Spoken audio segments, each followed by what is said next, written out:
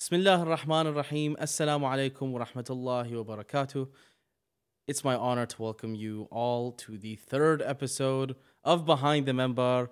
This time I'm joined by the respected Dr. Sayyid Hadi Qazwini. Assalamu alaikum, Sayyidina. How are you? Alaikum assalam wa rahmatullah. Alhamdulillah. How are you doing? Alhamdulillah, I'm well. It's an honor to have you here. We just commemorate the Mawlid of Ali Akbar, alayhi salam. And it's always great to have such a respected guest such as yourself grace us in the center and share your knowledge with us. So thank you very much. Thank you. It's a pleasure and honor to be with you. Thank you. And Sayyidina, you're more in the academic field. You have a PhD, mashallah. Allah yazidkum ilman.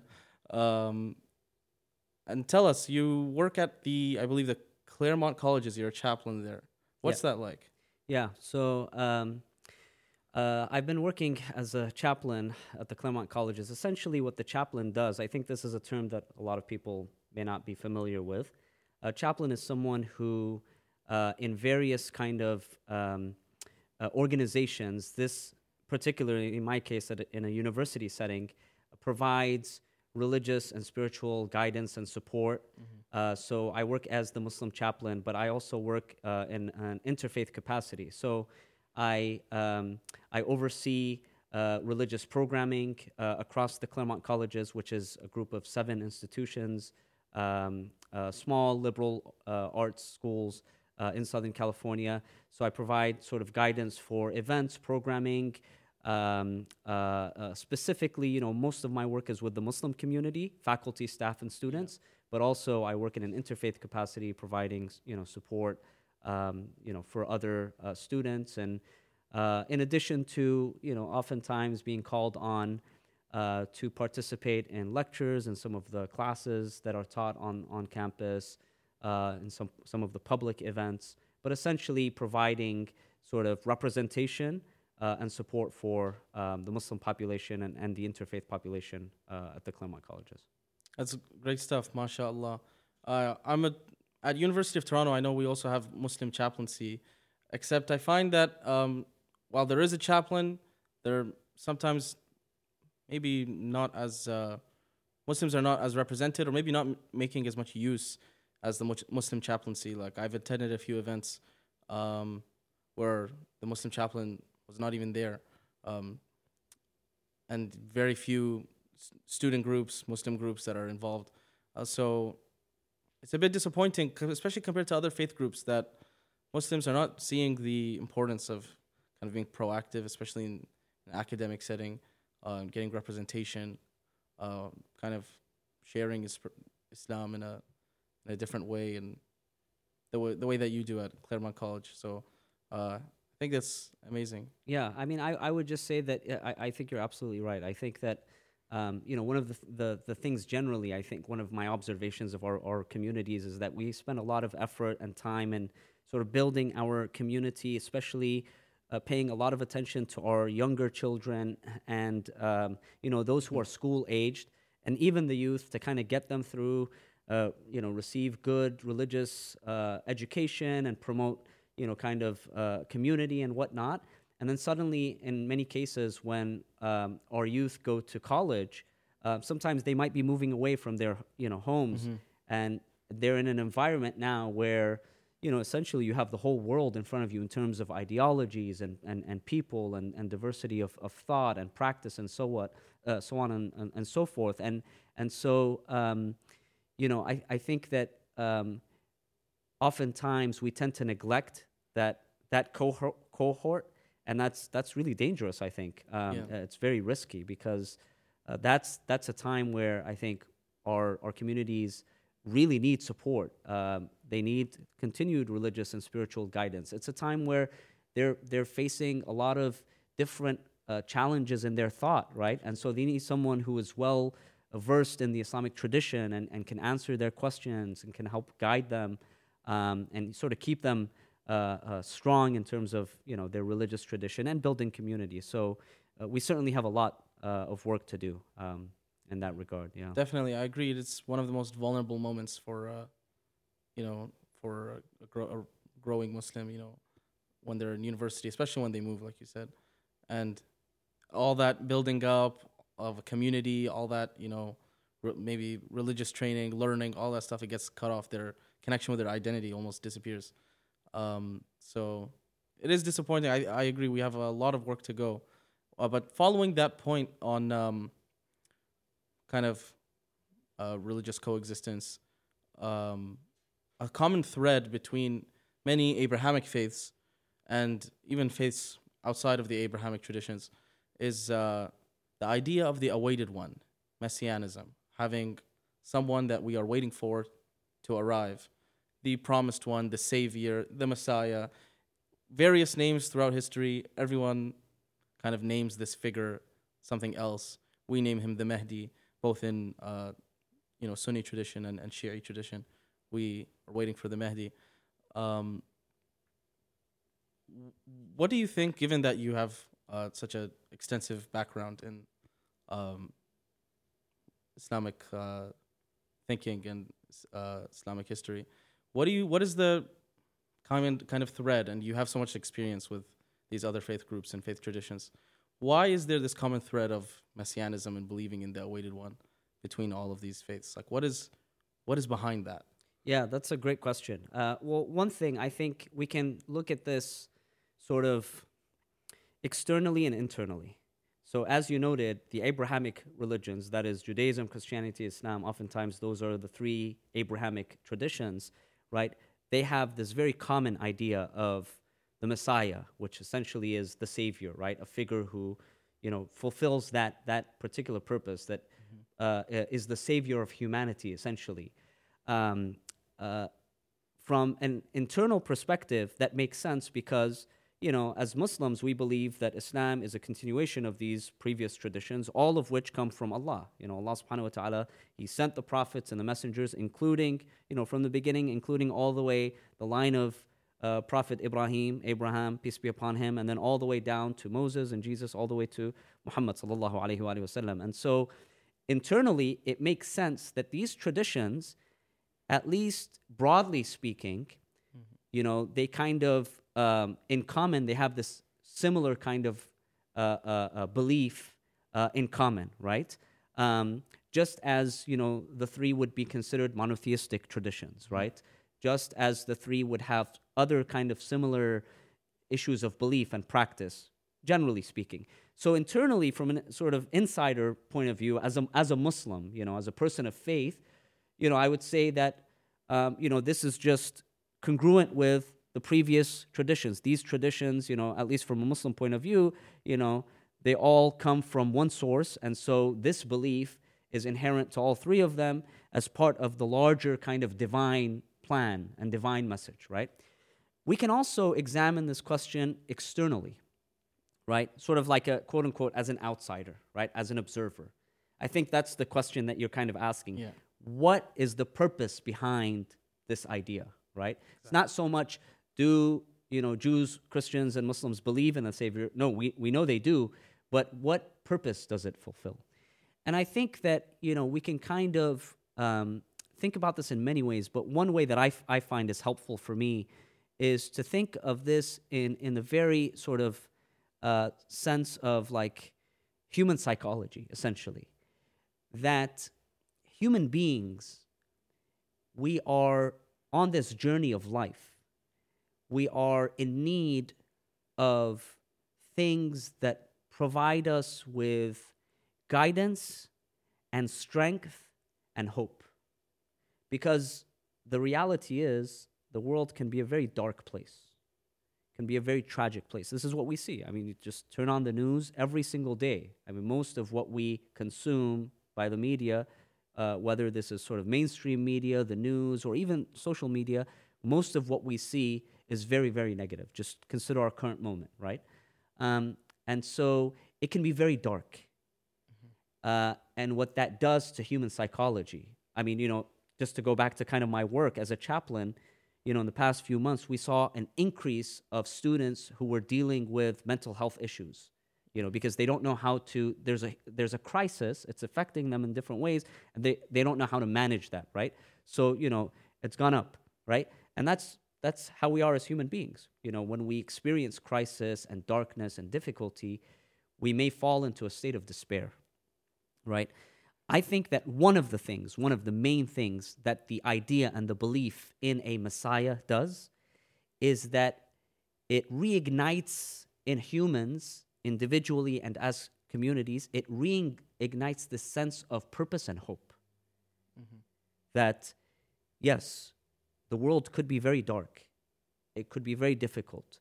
The rise of injustice and evil, we could be surrounded by it, but this should not push us into a state of despair, because there is a hope that, the world at some point will witness a figure, a savior, someone who will usher in a world of goodness and justice and so on. So I think that is a really important component.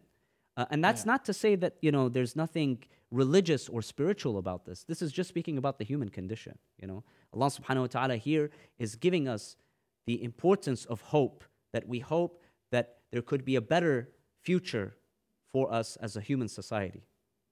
Definitely. As humans, I feel like if we fall into despair, that's no condition to live in. We are always aspiring to, there's something to hope for. Always the light at the end of the tunnel. Every culture has some kind of idiom or statement that kind of embodies that sentiment. Yeah. But what is the logic behind, we've touched on this a bit, what is the logic of the Islamic Mahdi? What are we waiting for specifically? We have, various tragedies occur all the time. We're living through a crisis right now. Brothers and sisters in the world oppressed. Hiroshima and Nagasaki happened. Crazy things happened. The plague, the Black Death, everything. What's the trigger? What's the tipping point? What is that thing that we're waiting for? We say Allahumma ajil li waliyaka al-faraj every time we go through something difficult. We remember Imam Mahdi, ajil ta'ala faraja, but what are we waiting for specifically? I hear a lot of scholars tell us that it's not that we are waiting for the Imam is waiting for us. But it's just hard to imagine that practically, applying in our daily lives. Okay, he's waiting for us, but we're doing all the du'as. We're trying to be our best selves. But what is that kind of? It's hard to, let's say, okay, I'm a student. I'm planning my future for 25 years in the future, and I'm going to do this and this and that. Does that include marriage, by the way? We'll see. We don't know. We don't know about that one yet. Say it. Inshallah. You'll slow us down. We don't want to get slowed down yet. Lost my train of thought. So you're planning your life as a student. Exactly. Years. Planning my life as a student, as a husband, starting a family, right. Building a big house, driving a nice car, whatever people aspire to. Right. But doesn't that kind of go against this idea of ours where we're asking for, the Imam to come, the awaited one, the Messiah? We're waiting for that to come. We want it to happen urgently, but we're also planning our lives until our deaths, and we're writing wills and doing all this stuff. So, and then we always say it could be tomorrow that he comes. So it kind of seems like there's a weird, a weird juxtaposition between these two ideas, where we have to plan and get our affairs in order, but also, the Imam is around the corner and we have to be ready. How do we go about that? Where should our priorities lie? Or are these not really in conflict? Are they in conflict? Are they not?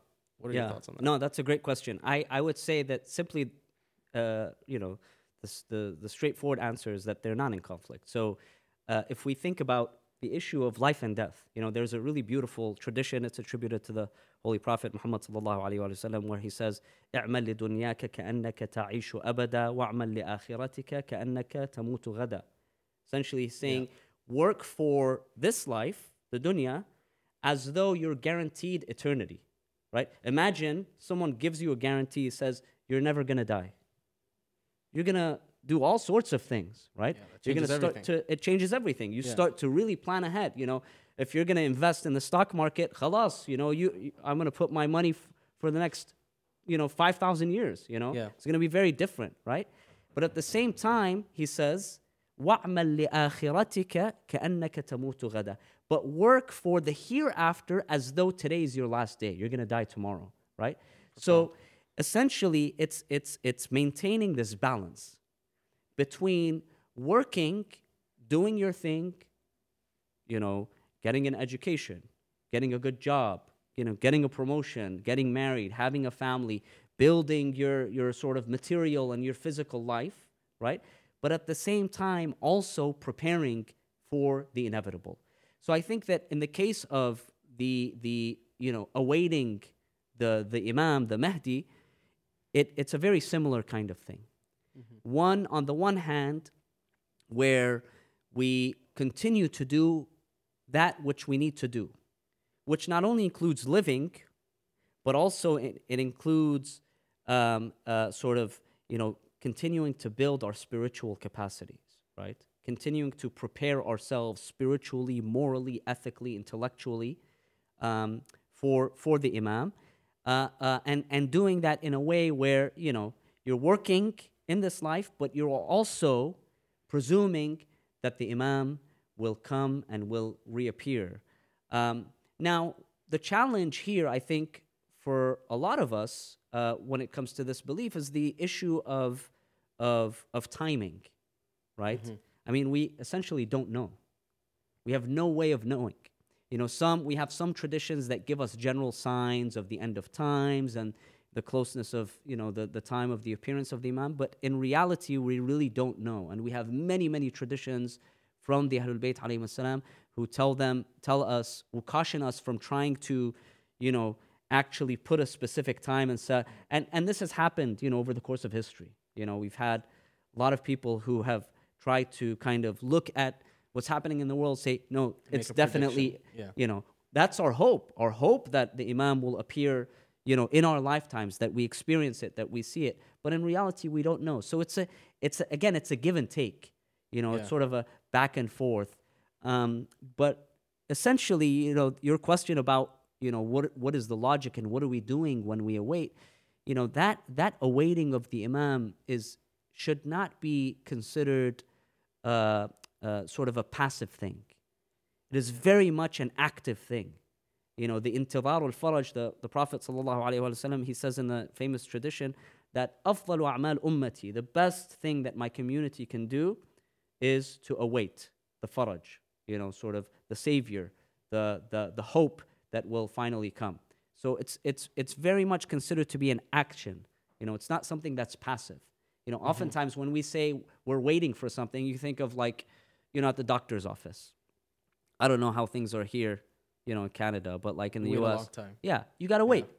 Oftentimes we dread going to the doctor because you gotta wait, right?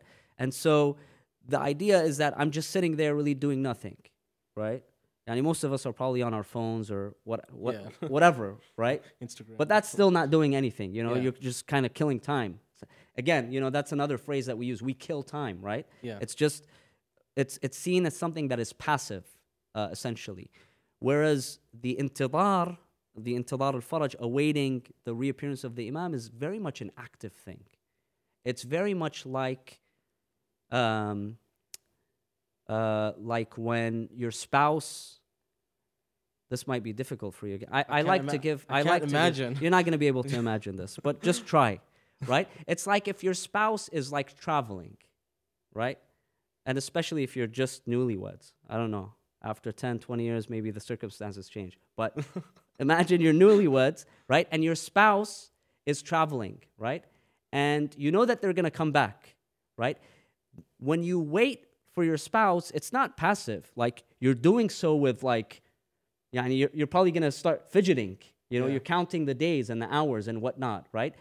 You might be preparing for their return. You're cleaning up your car if it's dirty, or you're going to get grocery stores or whatever it may be, right? Sayyid is throwing shade at my dirty car.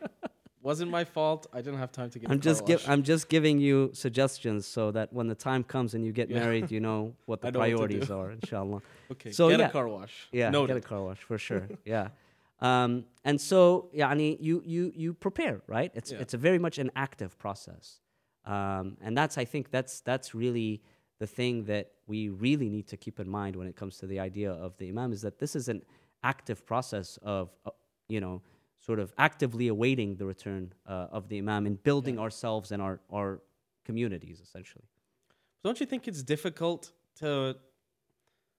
I find a lot of like shabab, a lot of youth, they have a difficulty with this because for 1400 or for 1200 years, there have been generation after generation that believe that this is the time that the Imam's going to come.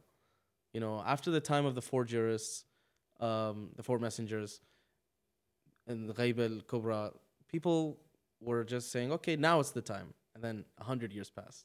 And then 500 years passed. And then 1,000 years have passed. So it's a bit difficult when you look at 20 generations of people that have died, and now we're told a lot. And it's not that we don't necessarily believe this. It's just like maybe a difficult pill to swallow. That, all right, like this is the generation. You should be ready. Because wouldn't people's grandparents have thought that, when they saw, a world war or all the other things that they saw, they said, this is it. These are the signs. Like you said, there's always people saying, these are the signs. So it's just maybe a bit of a difficult pill to swallow. Yeah, no, certainly. Of course, it's a challenge. It's a test. Yeah. But I think that's the whole point. Part of the disappearance of the Imam from a sort of a faith point of view is that itself is a test. It's a test for the Imam himself, because the Imam is present. It's not like he's hovering in another dimension no, he's present on earth, right? So he experiences everything, right? Actually, for the Imam, it's a much more difficult test, because our human, lifespans, we're here for 80, 90, 100 years max, and then we leave, right? Whereas the Imam continues to experience all of the things that, have happened in that 1,200 years. So it's a much more difficult test, I think, for the Imam. But for us, it is very much a test, and it's a test of faith. And tests are not supposed to be easy. Tests are supposed to be difficult. The Quran talks about إِنَّهُمْ يَرَوْنَهُ يوم القيامة, right? إِنَّهُمْ يَرَوْنَهُ بَعِيدًا وَنَرَاهُ قَرِيبًا, right? There's this idea that we might say, well, it didn't happen for 1,200 years, so it might not happen for another 1,200 years. Yeah, that might be the case. But at the same time, it could also be the case that it does happen, right? And so I think that's the real essence of the test. That's when a test actually becomes a test. Mm-hmm. I think our faith, it's kind of, it's again really difficult to understand, because we presume that faith, iman, should be an easy thing. Just comes naturally. That there should be no issues, no instances of doubt or question or whatnot. But that's not the real human condition. The real human condition is one that is always struggling with our faith and with our nafs and with trying to determine, am I on the right path? Is this right? Is this wrong? The prophets. The Quran gives us examples of the prophets, right, who ask questions, right? Prophet Musa alayhi salam, he asked God, he says, my Lord, show me yourself, right? Yeah. And Allah subhanahu wa ta'ala tells him, lan tarani, you won't be able to see me, right? Or Ibrahim alayhi salam, when he asks Allah subhanahu wa ta'ala, he says, give me a sign, right? And Allah answers him, he says, do you not believe? Do you not believe? He says, Bala, walakin liyatma'inna qalbi. I do believe. Yes, my Lord, I'm a prophet. I do believe, but I want what? I want reassurance. Exactly. So it's very natural for us as human beings to want that reassurance and to have doubt and skepticism, but that's the real test. The real test is, are we able to continue to have strong faith despite the doubt? Despite how difficult of a pill it is to swallow, are we still able to maintain that faith? That's the real test, right? And so that's what requires persistence and resilience and determination, that you stay on the path even if it seems like the odds are stacked against you, that you continue to persevere on that path. Amazing. Profound. Now, how would we go about recognizing, assuming that we are resilient, we're persistent, we have this iman in the plan of Allah Azza wa Jal. Now, how would we recognize? We have a lot of talks of signs. So, what are some of these signs?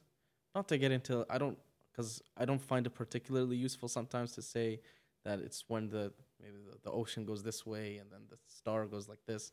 It's not maybe the most useful analysis. But how would we recognize this man? You say he's on earth.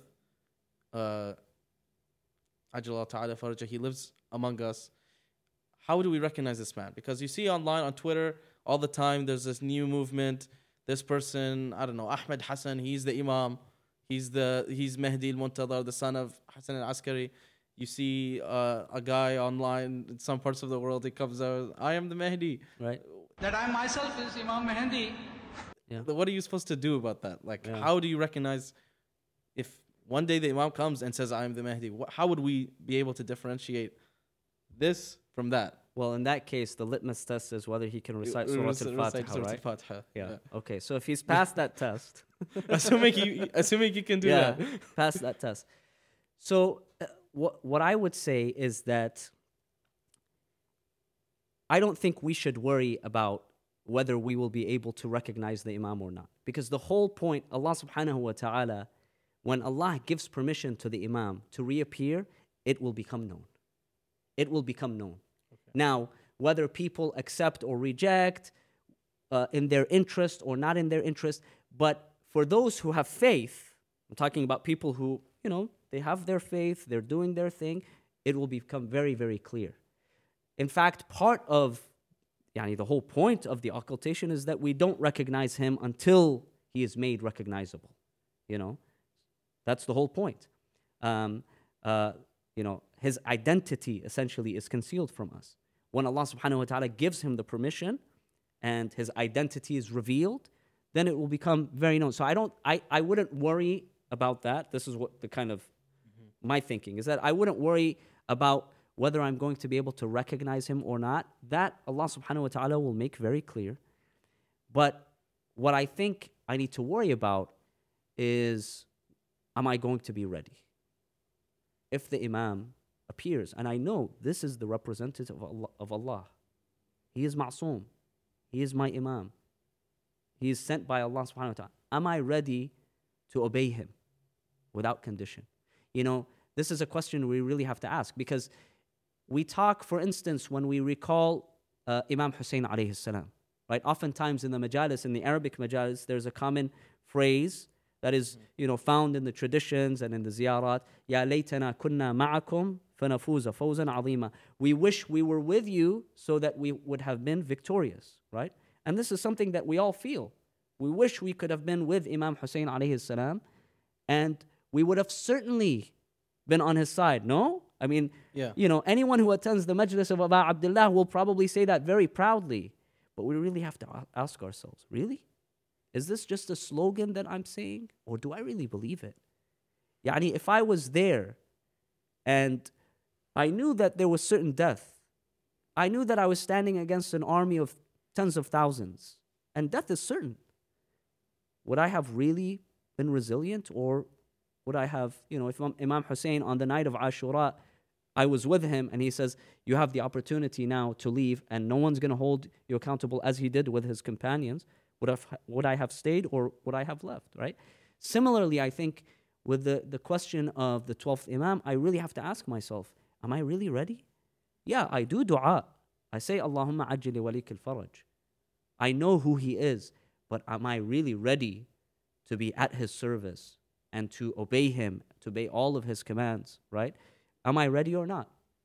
And that is the question that we have to always be working to arrive at a genuine answer for, right? And each and every person is different. You might ask, what is it that I can do? What can I do in order to be ready? I don't believe in a one-size-fits-all. Yes, there are certain things that we all need to do.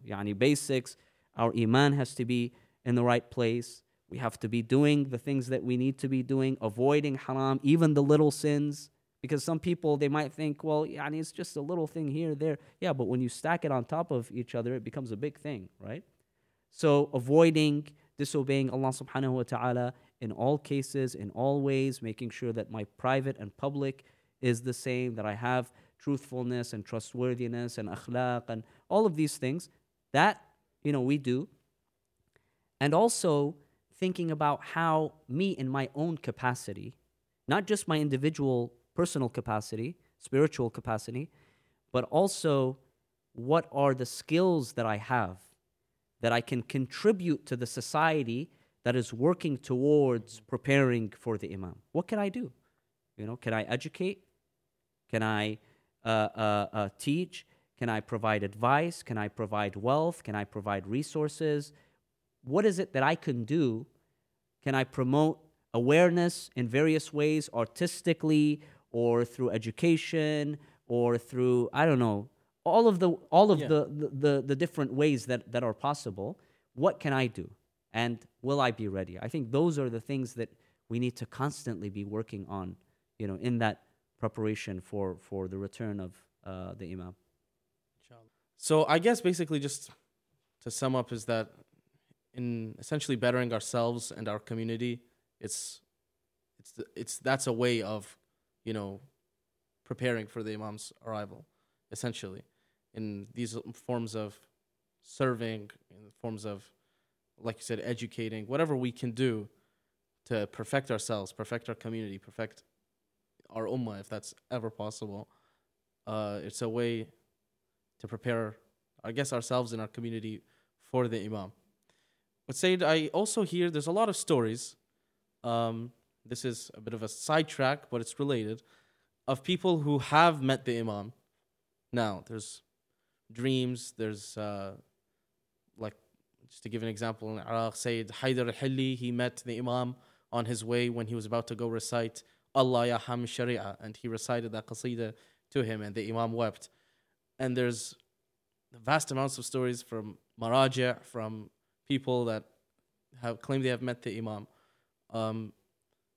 Is this something that's attainable? Can any of us, meet the Imam and maybe later recognize it's him, or meet him in a dream? And how much stock do we put in these stories, or should we? Yeah, so theologically speaking, I think that that most of the traditions, they suggest for us a picture that the whole idea of the ghaiba, what is the ghaiba? When we say ghaiba, the occultation, what do we mean? We mean that the identity of the Imam is hidden, right? So you may see, in theory, you may see the Imam as a figure, but you do not recognize that this is the Imam. That's the whole point of the ghaiba. So I think theologically we can kind of argue that it defeats the whole purpose and the meaning of ghaiba when we can say that the Imam is easily identifiable. Mm-hmm. Because the whole point is that he is not identifiable, that his identity is hidden. Now, again, we may have stories from here and there. Sometimes some of these stories suggest that maybe there was a recognition after the fact. Yeah. That there was a meeting and there was a recognition after the fact that this may have been the Imam. They may be, genuine, they may be authentic. That's not something, sort of a judgment that I'm going to make, whether they're authentic or not. I think that we have to ask ourselves, what purpose does that serve? What purpose does this idea that, I might meet the Imam and then recognize him, or I might see him in my dream? Why do I need to see the Imam in my dream? For it to be something that is now something that is important. It's something that should be important to me whether I see or don't see. Like reciting Dua Ahad for 40 days and you'll see him in a dream. There's a lot of these kinds of practices. Certainly, I'm not trying to discount those. My question is that as a matter of faith, and as a driver to positive action and building myself and my community, is that what I necessarily need? Do I need to see the Imam, whether in my dream or in person, for me to actually now be convinced that I should do something? that's the question that I'm asking.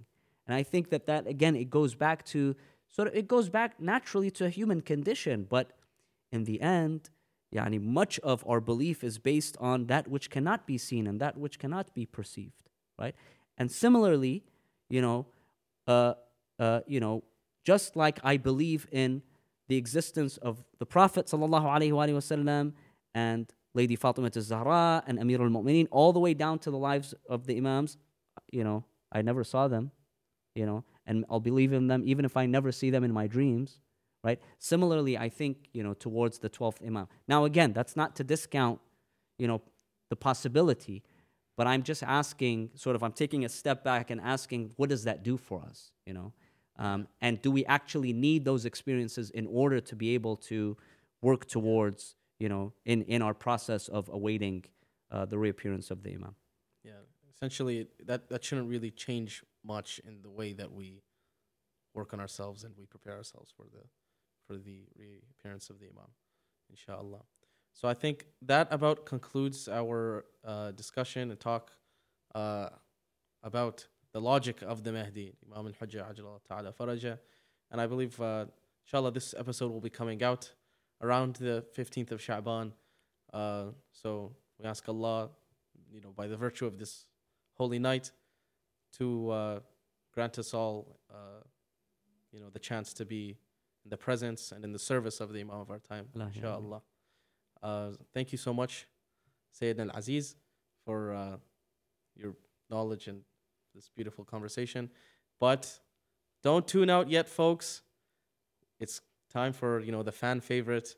Have you tried poutine, Sayyid? I have, but I don't know if it's going to be as good as what I anticipate. So he has tried poutine, but we're going to try it again and get a rating out of him, inshallah. So, cut. 3 hours later. Welcome back. We're here. We have poutine again. Delicious poutine. The Sayyid has tried poutine before. I think we had it together the last time you were in town. Yeah. But I don't think it was an authentic poutine. This is a bit more authentic with the cheese curds. Why were you taking me to fake poutine in the first place? It wasn't fake poutine, Sayyid. It was specialty poutine. Okay, alhamdulillah. Astaghfirullah. I would never take a scholar somewhere that's not delicious. No, it was good. Let's try this. Bismillah ar-Rahman ar-Rahim. Oh, it's cheesy. Yeah. Super cheesy.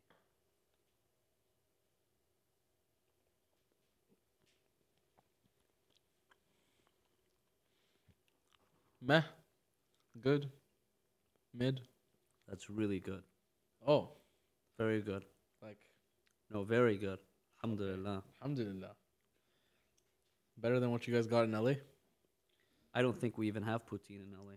I haven't heard about having. There we go. You heard it here. It's Canadian. Hadi it's totally. It's like a. Yeah, it's a Canadian. Typical Canadian. It's a Quebec, a native Quebec dish. Yeah, about. So you heard it from the Sayyid. Toronto is better than LA. He said it himself. He said everything about Toronto is better than LA. I am not putting words in his mouth. He said that. I'm sorry. What? Good one. Maybe you should, if you have time between chaplaincy, between being a mu'ammim, open a little poutine shop in SoCal. It'll hit. What do I need? I just need potatoes and cheese, and what's the sauce? It's just gravy. Oh, it's gravy, yeah. Yeah, but don't worry, this is halal. All right, sounds good. Yeah, maybe it'll be a good idea. We'll see. Yeah, I highly recommend. It's a good idea. It will bang as well. Do Canadians eat it in the summer too, or is it more a winter dish? No, it's like a year-round thing. Year-round? Yeah, and the poutine food trucks, they're popular. Like usually campuses. It started as just like a lunch meal, a cheap lunch meal. Put it together at a diner in Quebec, and it looks like it's pretty simple. It became a staple though. No, it's good. Yeah. So if you were to give it a rating, what would you give it? 1 to 10. 10 being the best thing you've ever had. It's something you'd expect in Jannah. No, that's 10. Yeah. I would give it a 9. 10 is reserved only for my wife's food. So. MashaAllah. And mother's food. Let's go. Okay, I don't even know what to say about that. MashaAllah. This is what we call the best husband material. For men that are just getting married, like we have an audience member sitting back there. If you just got married, this is how you make your wife happy. You gas up her food, even if you don't like it, but not saying that Sayyid doesn't like it, but you gas it up no matter what. Ahsantum, Sayyid. Thank you very much. So I think that brings us to the conclusion of our episode. We learned a few things here. We learned how much the Sayyid likes poutine, how much he likes Toronto over LA, how much he likes his wife's food. Also, how to be a good husband. Make sure you wash your car, you keep it clean. And most importantly, we discussed Maulana Sahib al-Asr wa Zaman and how to await him. Thank you very much, Sayyidina, for your time. Thank you, Habib. Assalamu alaikum wa rahmatullah.